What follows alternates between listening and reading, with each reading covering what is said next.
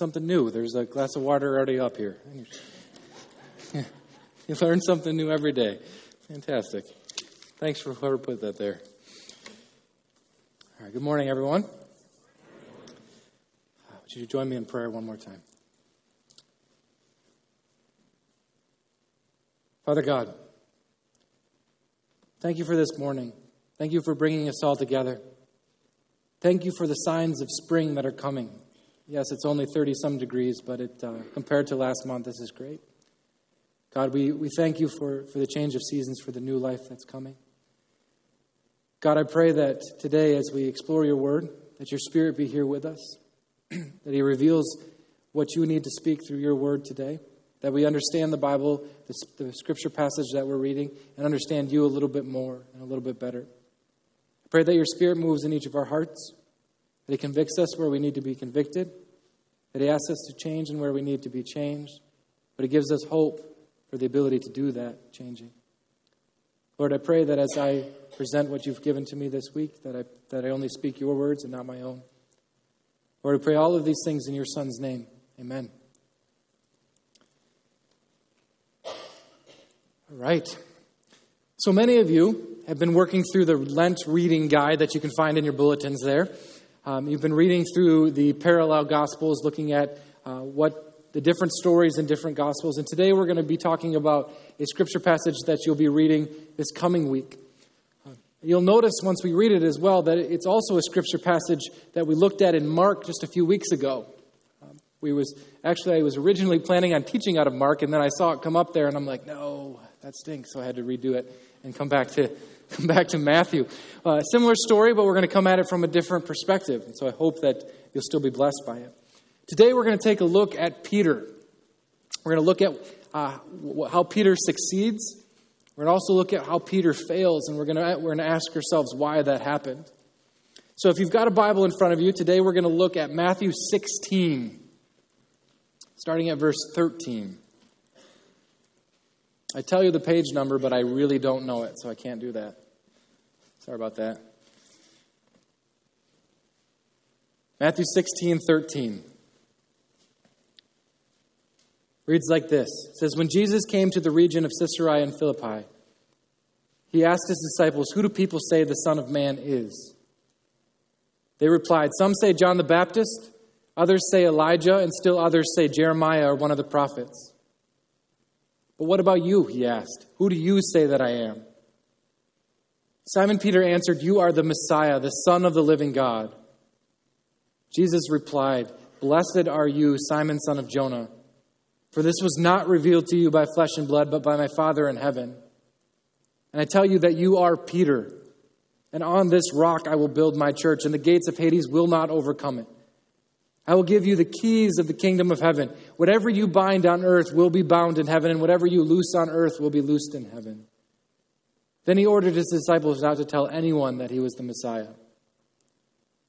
From that time on, Jesus began to explain to his disciples that he must go to Jerusalem and suffer many things at the hands of the elders, the chief priests, and the teachers of the law, and that he must be killed, and the third day will be raised to life. Now Peter took him aside and began to rebuke him. Never, Lord, he said, this shall never happen to you. Jesus turned to Peter and said, get behind me, Satan. You are a stumbling block to me, and you do not have in mind the concerns of God, but merely human concerns. Jesus then said to his disciples, whoever wants to be my disciple must deny themselves, take up their cross, and follow me. For whoever wants to save their life will lose it. But whoever loses their life for me will find it. What good will it be for someone to gain the entire world and yet forfeit their soul? Or what can anyone give in exchange for their soul? For the Son of Man is going to come in his Father's glory with his angels, and then he will reward each person according to what they have done.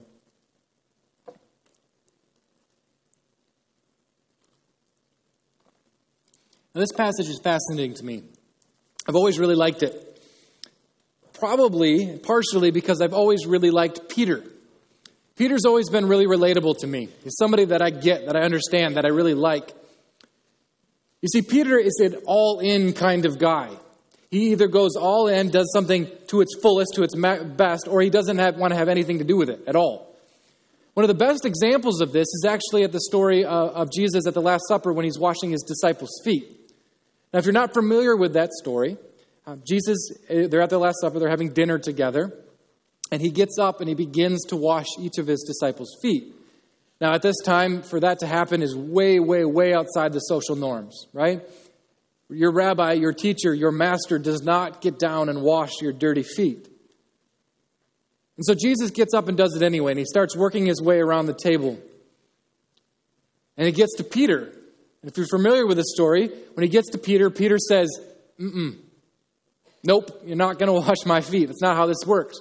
You're Jesus, I'm Peter. If anything, I'm going to wash your feet. But Jesus tells Peter, no, that I have to wash your feet. And he gives a number of reasons why. And for those of you who are familiar with the story, what happens then? Peter says, well, if you're going to wash my feet, then wash everything. Wash my whole body. I can just imagine Jesus sighing and going, come on, Pete. That's not how this is supposed to work. They probably said that. They were probably close enough to call him Pete, but, doesn't say it, but we can figure. Right? Peter is all or nothing. If you're going to wash my feet, then wash all of me, or you're not washing any of me. He has a hard time with this middle ground thing. Peter's also a little impulsive, sometimes acting before he thinks, which on occasion is good. Actually, in another story, all the disciples are in a boat. They look across the water and they see someone walking towards them. And Peter calls out, is it you, Jesus? Jesus says, yes, that it is. And he says, well, if it's you, then tell me to come. Tell me to come walk. So Jesus does. He says, all right, come on. And Peter doesn't think twice about it. He jumps out of the boat and starts walking towards Jesus, which is great, right? He gets to walk on water. It's actually in that case when he starts thinking that things get weird, right? So he walks on water and all of a sudden he starts thinking, you know what? People aren't supposed to be able to walk on water. He kind of freaks out a little bit. He goes, not only are they not supposed to walk on water, but it's a little wavy out here. And so he starts to sink. Sometimes when Peter acts without thinking, it's a good thing. Other times it's not. And we're going to see both of those things today in this passage.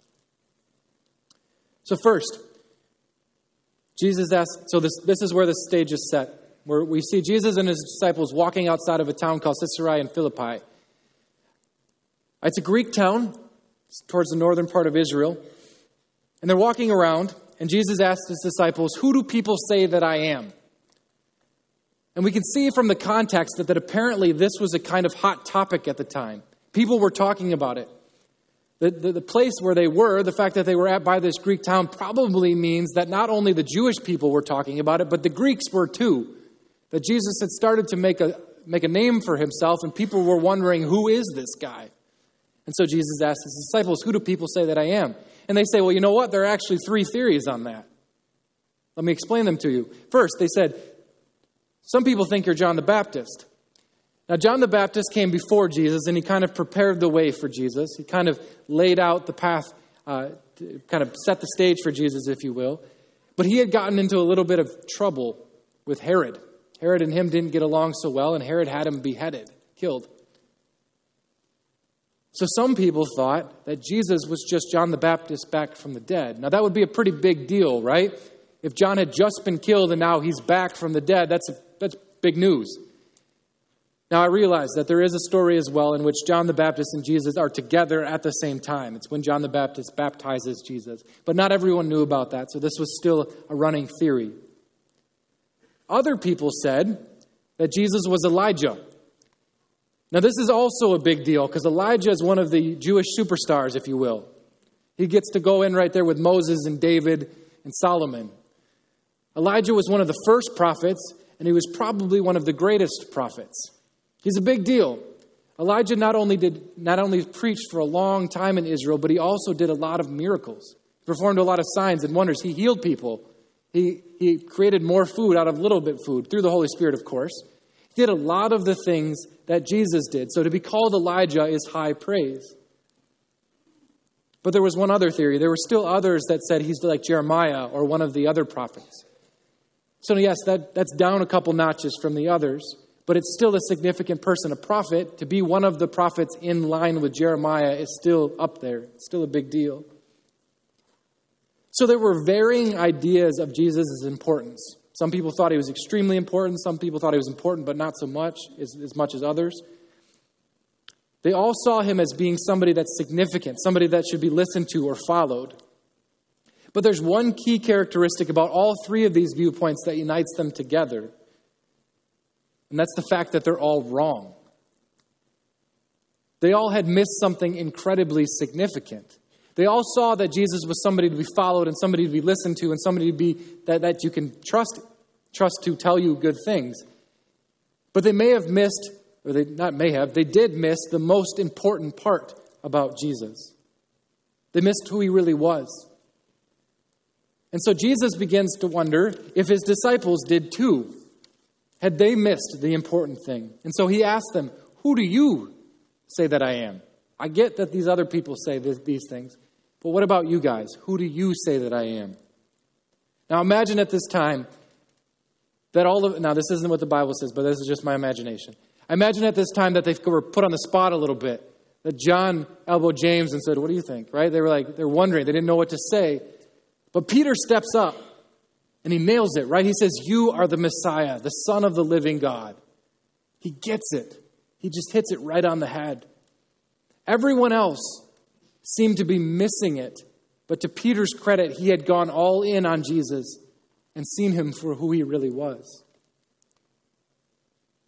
My favorite part about this, though, is how Jesus describes how he got there. Jesus says, great job, Peter. You got it. You nailed it. Well done. But realize that you didn't get here because of a series of great arguments.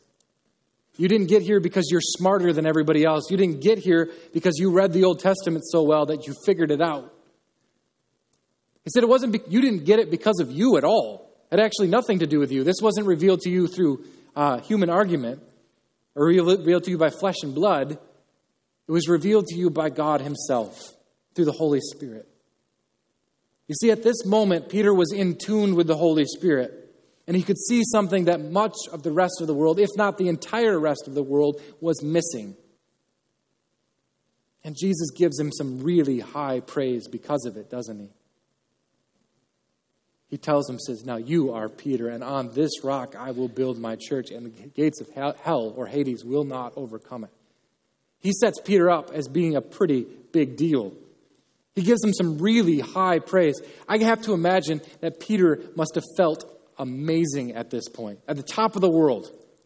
Right? For every disciple anywhere, to get that kind of praise from your rabbi is a huge deal. He had to be flying high. He must have felt like that, the best, talk about a spiritual high, he would have been at the top.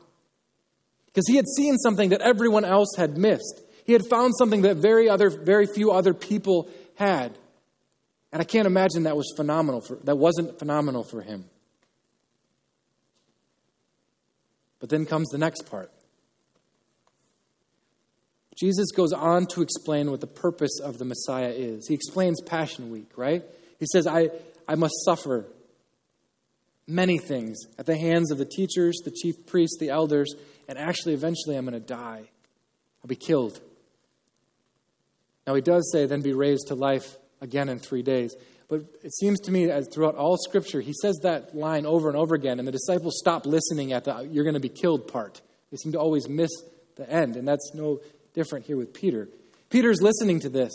He's hearing what Jesus says about how he's going to suffer, how he's going to go through these things, and it's not sitting well with him. Something's not right there. Because Peter has just realized something very significant. He knows who Jesus is, and he thinks he knows what that must mean. He realized who Jesus is, and he's not going to let anything happen to him. And so Peter does what he thinks is best. And honestly, if we really look at it, we can't blame him, can we? You see, Peter's trying to do the right thing. If Jesus is the Messiah, then most people would think that it would be a good thing to protect him, or to defend him, or perhaps even die for him. And we know Peter is willing to do that. During the Last Supper, Peter declares that even if everyone else will fall away, he will not. He's willing to die if need be. Now, that doesn't work out so well for Peter, but we know that he's willing, at least from moment to moment. In this circumstance, Peter is trying to defend the Messiah. And we would say that's a good thing. Now, if we had historical context, we would say it's even more of a good thing. So during this time, during the time of Jesus, there were a number of people who rose up to claim to be messiahs. There were probably about 7. There may have even been more. A few of them are even listed in the Bible if you know where to look. Now, each of these people would come up. They would claim to be the Savior of Israel. They would claim to be the Messiah of Israel. They would gather together a group of disciples, just like Jesus did. They would work to overthrow the Roman government. And that happened. There were 7 of them. Peter would have seen these. Now, there's a big difference between these messiahs and Jesus. And first of all, the fact that they're not actually the messiahs is a big difference. But the other difference is that they were mostly military-minded. You see, Israel at this time is occupied by Rome, and there were many people in the Israelite world that didn't like that thought that what the Messiah would do is kick out Rome. That was what it was supposed to be. They were supposed to come in, ride in, get rid of Rome, and reestablish the Israeli empire, or Israeli nation.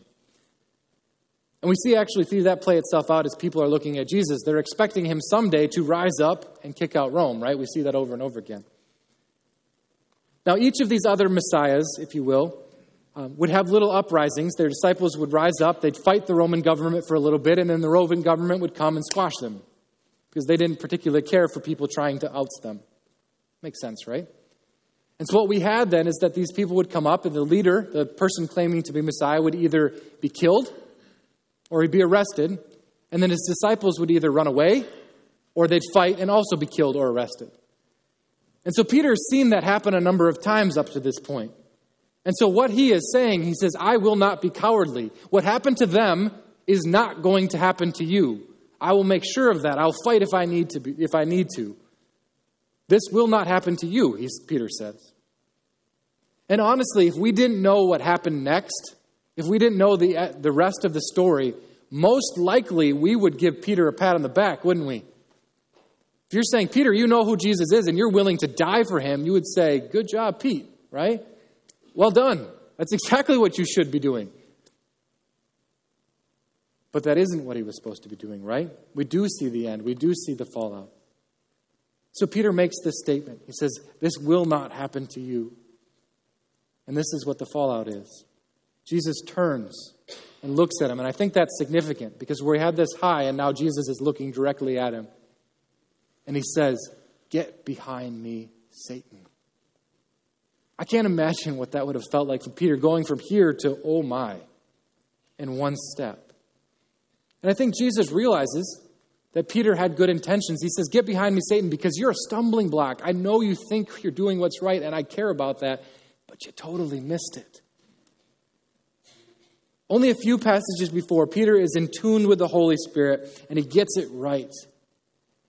And then he relies on what he thinks, or in defense, what the world thinks is right, and finds out that the devil is actually working through him. Jesus says to him, you do not have in mind the concerns of God, but merely human concerns.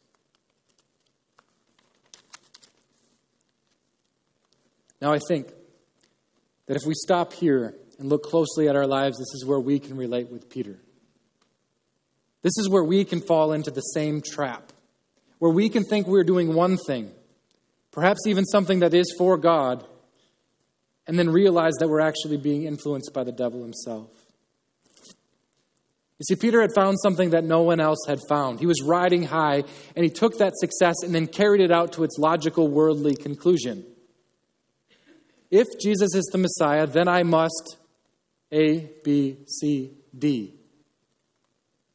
And in the midst of doing that, completely misses the point.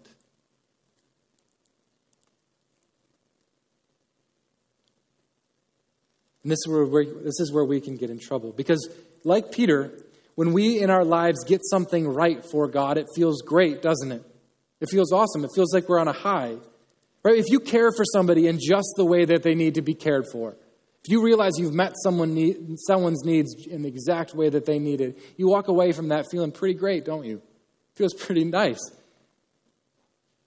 Or if you understood something about God that you've never understood before, that moment in which it's like, aha.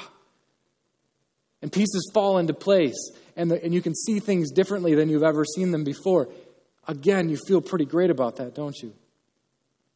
Or when you serve someone in just the way that they needed to be served, or you resist that temptation that's gotten you so many times before. It's a spiritual high. It's something that we feel great about. Now, don't get me wrong. Those feelings of fullness are good things, and we should seek them out. I hope that you all experience them more and more in your lives. But we do need to be careful that we aren't deceived into thinking that everything related to those feelings is what God wants for us. Because when we find something that feels really full, the temptation is to build everything else around that. Whether it be in our devotional lives or in our ministry lives, and yes, you all have ministry lives, or in our personal lives. We find something and we hold on to it and we carry it out to its worldly conclusion. When we get something very right because the Holy Spirit has led us to it, then we can then pick up the mantle and bring it down to its end, just like Peter did. Peter did what he thought was best, forgetting that he should have been searching for what God said was best. And often we do the same thing, don't we? And Jesus is very clear here. That's not going to work. After Peter's mistake, Jesus goes on to explain to the crowd what it means to follow him. He says, if anyone wants to be my disciple, and so if you're here today and you're a person that wants to be a disciple of Jesus, this is for you as well. If anyone wants to be my disciple, you must deny yourself. You must put aside the things that you think are right for the things that God says are right. And yes, that does mean that it may hurt, that it may be hard. Jesus says, deny yourself and take up your cross and follow him. So we realize that in order to follow Jesus, we need to know where he's going. And in order to know where he's going, we need the Holy Spirit, just like Peter did.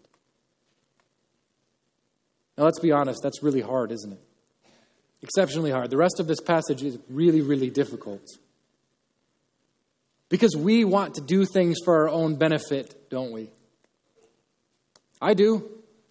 I like to do things that are going to benefit me. It's a lot easier to do things that are going to have some kind of payout for me than things that don't, or that I can't perceive right away. If you don't believe me, how easy is it to do something, a project, anything? How easy is it to do something that you think is significant and get no recognition for it? That's tough, right? We don't like that. How easy is it to do the right thing, even when you know you could slide under the radar? Especially if that right thing will be to your detriment or put you in a tough situation.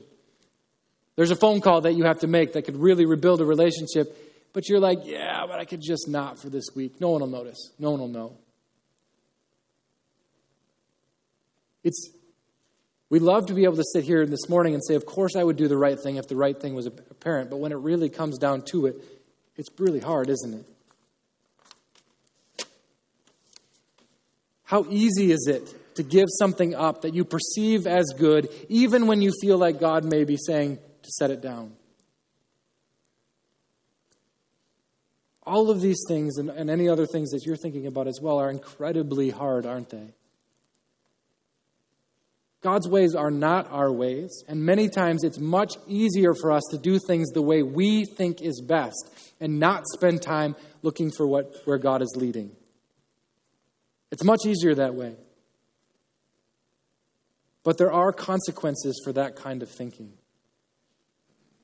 Jesus says, whoever wants to save their life will lose it. You see, when we do things in the way our humanness or in the way of the world or with human concerns at the forefront of our minds, we will not find the life that God promised us. And honestly, if we stop and really look at things, we know that to be true. So the world says that when someone slights you, you're owed, right? That things need to be made right before there can be any kind of reconciliation at all. That's what the world says is right. But if you've been in a situation like that, how does that feel? Being owed. Do you find life there? Do you find life in the hatred or in the revenge, the need for revenge, or in the need to be paid back? Is there life, or is there just emptiness? Whoever seeks to save their life will lose it. So the world tells us as well that we need to accumulate more and more stuff. That stuff is the way that we're going to feel full and happy. You just watch TV for a little bit, and that's what all the ads will tell you. That if you just had this one more thing, then life would be complete or full. But any of you out there who have been chasing down that one more thing, has it ever fulfilled you? Have you ever gotten the one thing and gone, good, I'm done. I've achieved it. I've made it. No, it's an emptiness every time we get there. Whoever seeks to save their life will lose it. The world tells us that life is about looking out for numero uno, me. That I take care of me first, and then if there's anything left over, then maybe I'll share it with the rest of you. That I feed into myself first, and then give out to everyone else. But if you've ever been caught in a cycle of constant self-fulfillment, you'll know that there's no life there either. Whoever seeks to save their lives will lose it. Doing things that may seem right to us or to the world will not lead us to the fullness that God promises us. Only following the Holy Spirit will do that.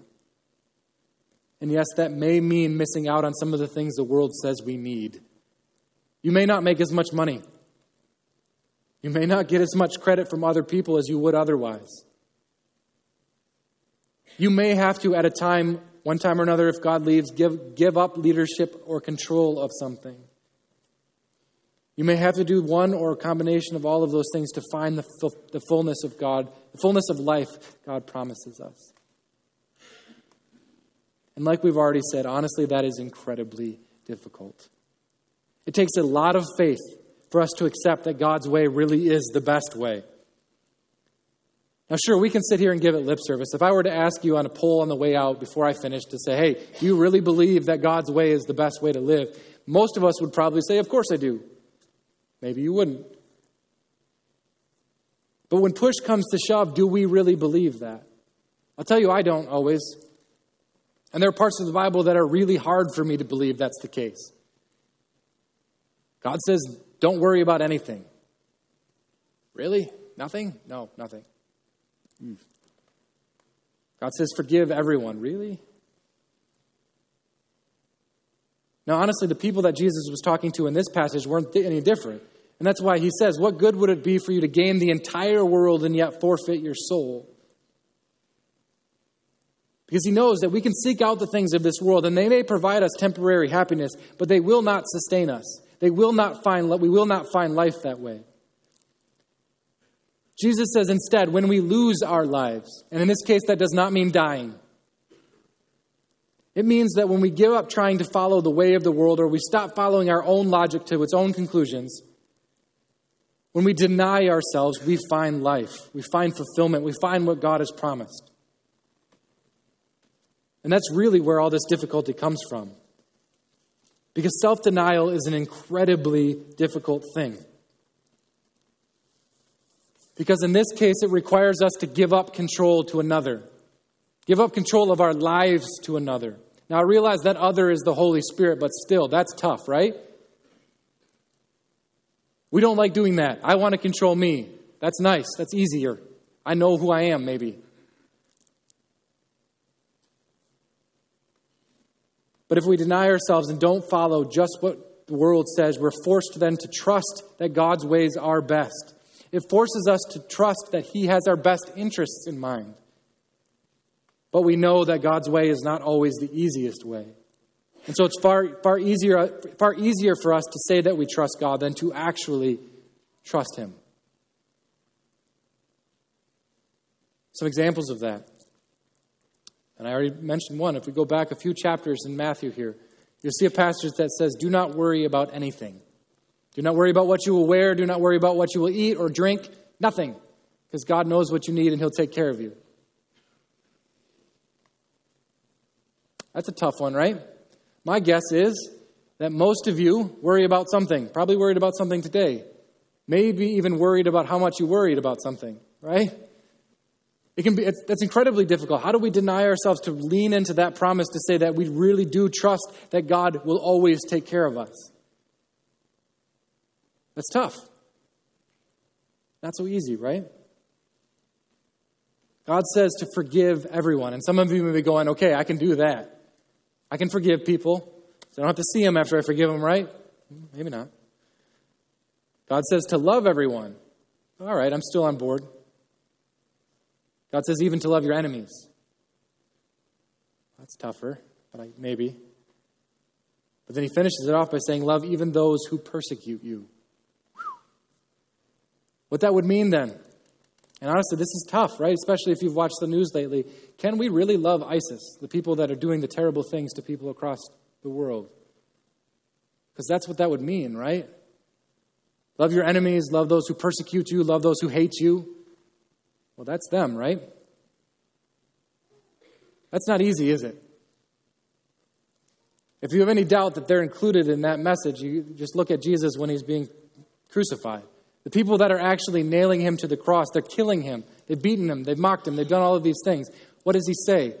He looks down at them and says, Father, forgive them, for they do not know what they do. If Jesus can love in that circumstance, there's no exception in ours.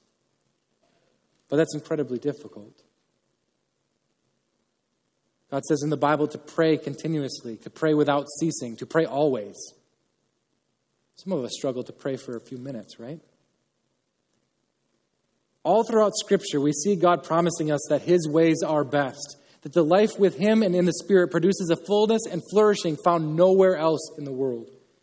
So much so that if we lose our life, we deny ourselves the things that we think are best, we will actually find a truer, fuller life than we can find anywhere else.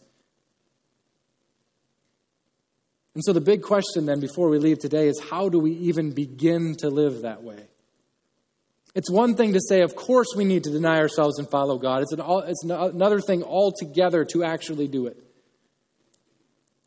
When we stop and look at our faith lives, my guess is that the task of complete denial looks impossible.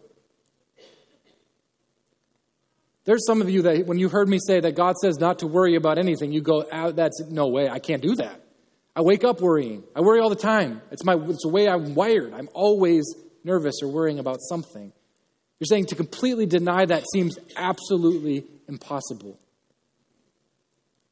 I get that. Or others of you are saying, you know what? If you knew what this person did to me, if you knew how badly they've hurt me, and how they continue to hurt me, you would know that there is absolutely no way that I can forgive them. Or there's others of you that are saying, you know what? I can't pray for 5 seconds, let alone pray the entire day. I get that too. It's hard. It's hard. And that's why we need to begin the same way Peter did. By listening and understanding where the Holy Spirit is leading us. God knows what is possible for us and responds appropriately. So find that place in your life in which you know things aren't the way they're supposed to be. Where you know that there's something more, but you can't find it. There's something more significant, that it feels empty, and you know there must be more than that. And if that isn't immediately evident to you, pray that God reveals it to you. And then begin to give it over to him. Perhaps there is someone that's hurt you. Perhaps there's someone that's done something terrible, and you just need to begin to deny yourself the need to be repaid, or the need for revenge, or that hatred that you have, and begin to forgive. Maybe it's at your work where you have to deny the fact that you really just want more and more and more and more, or in other words, that you're greedy, or your unhealthy need for recognition, or the fact that you need to be better than others. And begin to trust that God will give you what you need and will also protect your reputation. Same applies at school. Maybe it's denying your need to always be right and start listening to your spouse. That's my wife's favorite one. Probably should do better at that myself. God calls us towards perfection. He does. If you read John, he says, be perfect as I am perfect. Oof, tough. He calls us to work to be in constant relationship with him. But he understands our limitations. He understands that we can't get there all at once. So I want to challenge you to find one area of your life. One area in your life that you know that things aren't the way that they should be. Just one. And over the next week or month or year, however long it takes, begin to give that over to God. It's the one area that you've been trying to save your own life, the one area that you've been keeping from God and doing your own thing. I want to challenge you to little by little seek the Holy Spirit's guidance and begin to give more and more of control of it over to him. Little by little, as much as you can give. But keep working forward. And just see what happens. See what happens. See if God has said that if you deny yourself and follow me, you will find life. Give it a try. Couldn't hurt, right? If you already know that there's something missing, if you already know there's something empty or that could be fuller, try incrementally to give it over to God. For he has promised that those who lose their life for his sake will find it. Let's pray.